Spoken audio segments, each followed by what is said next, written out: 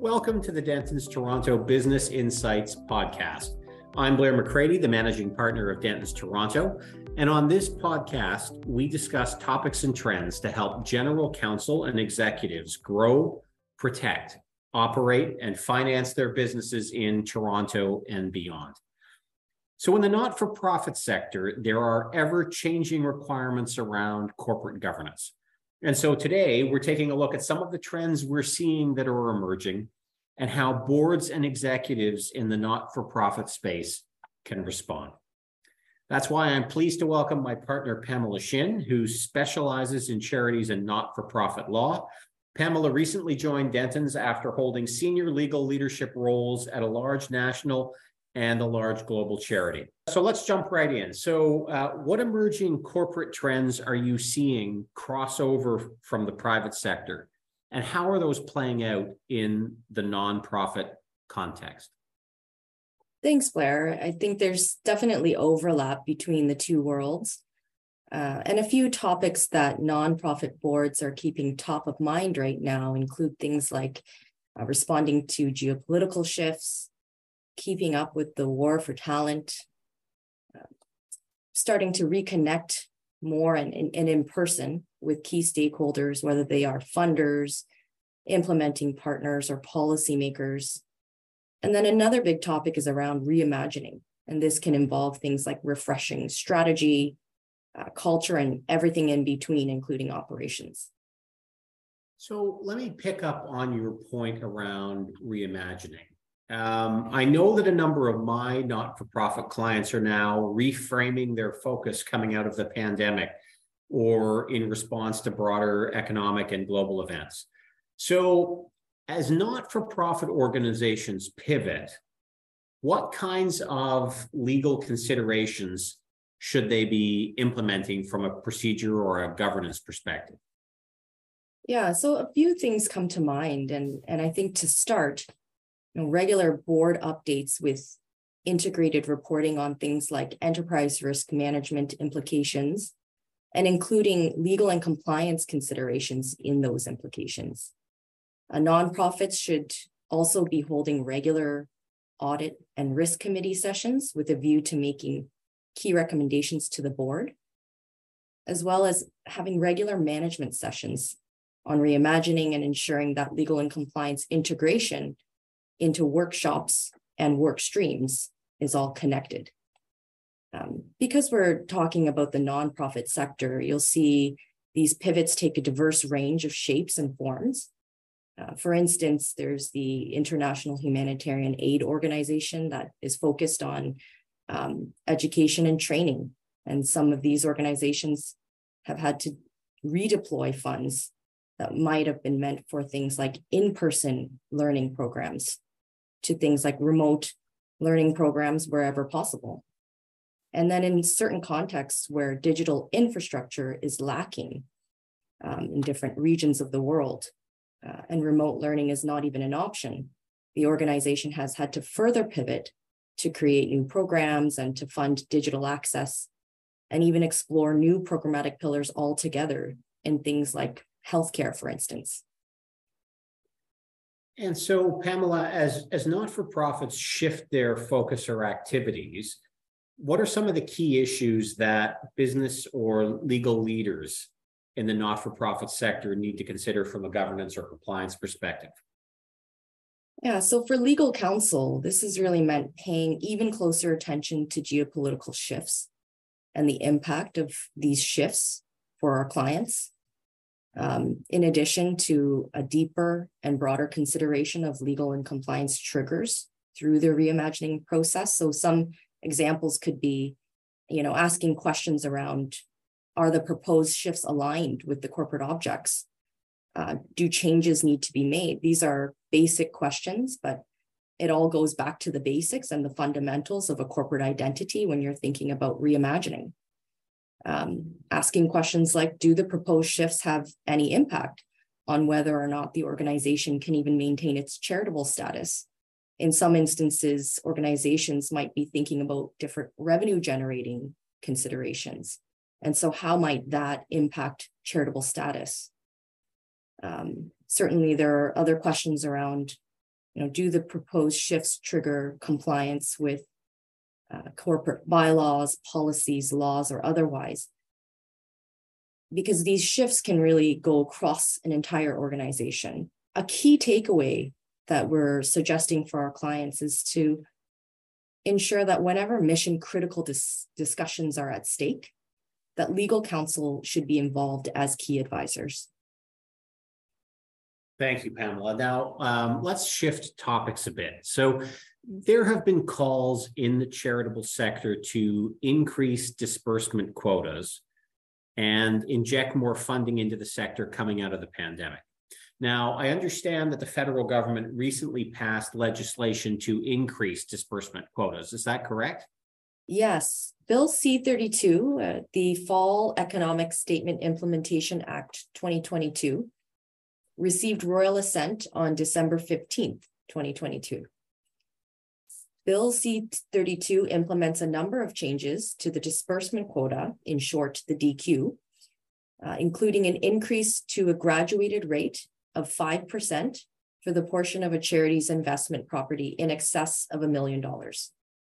This DQ increase applies for fiscal years beginning in 2023. And so is this increase in disbursement quotas an effective tool for charities? Well, the topic has led to much debate in Canada regarding the effectiveness of the DQ increase tool from an impact perspective. The mandatory increase in spending can, in theory, be an effective tool for injecting more funding into the sector. And whether or not the DQ increase is an effective tool for achieving sustainable impact remains to be seen. Okay, so if an organization increases its disbursement quota, what things do senior leaders in the charities and not-for-profit space need to consider from a governance or compliance perspective? Yeah, so for many organizations, the theory of change is not based on funding requirements. A higher DQ impacts board and management judgment, but it doesn't remove it. The DQ impacts how much a charity must annually disperse in order to maintain its charitable status. Now, where a higher DQ may impair judgment is where a strategic decision requires certain focus that would otherwise become diluted if an organization is forced to make different decisions only to meet its DQ. The DQ increase topic has also led to much concern for a minority of charities that will face unique challenges in light of this change. In light of their asset sizes or gift agreements, these may present constraints on how the assets can and can't be dispersed. The legislation has just been passed, and if charities haven't already done so, they should gain clear insight on how this is going to affect their disbursement plans. They should be thinking about how to comply with this new requirement and making it make sense for their organizations.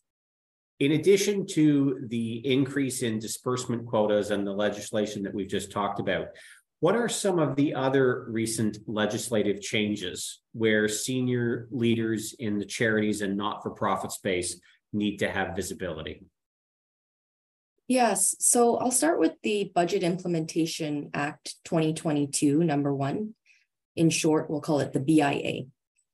This introduced changes to the Income Tax Act, and some of the changes have begun to address key operational difficulties that the Canadian charity law landscape has posed to partnerships between Canadian registered charities and many domestic and international organizations. Before the BIA, a charity under the Income Tax Act could only spend its resources on either disbursements by way of a gift to a qualified donee or by carrying on its own activities. And so under the own activities regime, all of a charity's physical and financial resources, including staff and volunteers, must be devoted to carrying out the charity's own activities. So that means, working with intermediary organizations that are non-qualified donees, the charities must direct and control those activities conducted on their behalf. So charity stakeholders have long noted that the own activities regime impedes many forms of valuable charitable partnerships. CRA guidance on this topic specifically prescribes the means of collaborating with non-qualified donees through direction and control requirements. So, Pamela, what is a qualified donee? And so this is a term also that's defined under the Income Tax Act, and it includes Canadian registered charities, the UN and its agencies, several foreign charities, and even certain universities outside of Canada and some others. But the important thing to note is that charities in other countries, while they may be tax exempt in those jurisdictions, they're generally not qualified donees in Canada. And in addition, nonprofits in Canada that don't have charitable status are also not qualified donees. So for Canadian charities wanting to collaborate internationally or even domestically with nonprofits that aren't charities, or even with the private sector, options have really been limited. Now, I also understand that the CRA has developed a new model of qualifying disbursements. Can you tell us a bit about that? And how does that change affect how a charity or not-for-profit organization partners with third parties? Yes, qualifying disbursements is a new collaboration model under the Income Tax Act in Canada. And so as of June 23rd, 2022, registered charities may now also consider providing qualifying disbursements to organizations that are not qualified donees. And this would be without requiring those disbursements to qualify as the charity's own activities. So while the new qualifying disbursement option appears to move toward greater flexibility for partnerships with Canadian charities, these disbursements still have a number of requirements associated with them, including they must be in furtherance of a charitable purpose. They must be exclusively applied to charitable activities in furtherance of a charitable purpose of the charity. And the charity must maintain documentation sufficient to demonstrate two things. One, that the purpose for which the disbursement is made is carried out. And two, that the grantee organization that receives the disbursement exclusively applies that disbursement to charitable activities in furtherance of a charitable purpose of the charity. So in essence, a charity can now make disbursements to non-qualified donees if such activity, one, ensures that the resources are used exclusively for charitable activities that further a charitable purpose of the charity, and two, the charity maintains documentation sufficient to evidence this. So for the purpose of our discussion, I'll refer to these as accountability measures. So on November 30th, 2022, CRA released its draft guidance on registered charities making grants to non-qualified donees, which once finalized, this will be a useful resource for charities that wish to leverage this new collaboration model. The draft guidance contains plenty of helpful content, including CRA's suggested risk-based approach to determining which tools may be used to meet the accountability measures I mentioned. Tools like due diligence reviews, a written agreement, monitoring and reporting, and the like. So the draft guidance is open for public comment until January 31st, 2023. And at this stage, without the draft guidance being final, organizations should consider how they currently partner with others to achieve their mission, and whether this new collaboration model can be a positive addition to the toolkit. And then lastly, how it can and should be employed. Well, Pamela, thank you for sharing all of those insights, and thanks to all of you for listening. Stay tuned for future episodes of the Toronto Business Insights podcast series, which you can find on our dentons.com podcast page. On that page, you can access other episodes of this podcast, as well as descriptions for each topic and information on all of our speakers. Dentons is a global legal practice providing client services worldwide through its member firms and affiliates. This podcast is not designed to provide legal or other advice, and you should not take or refrain from taking action based on its content. please see dentons.com for legal notices. Thanks very much.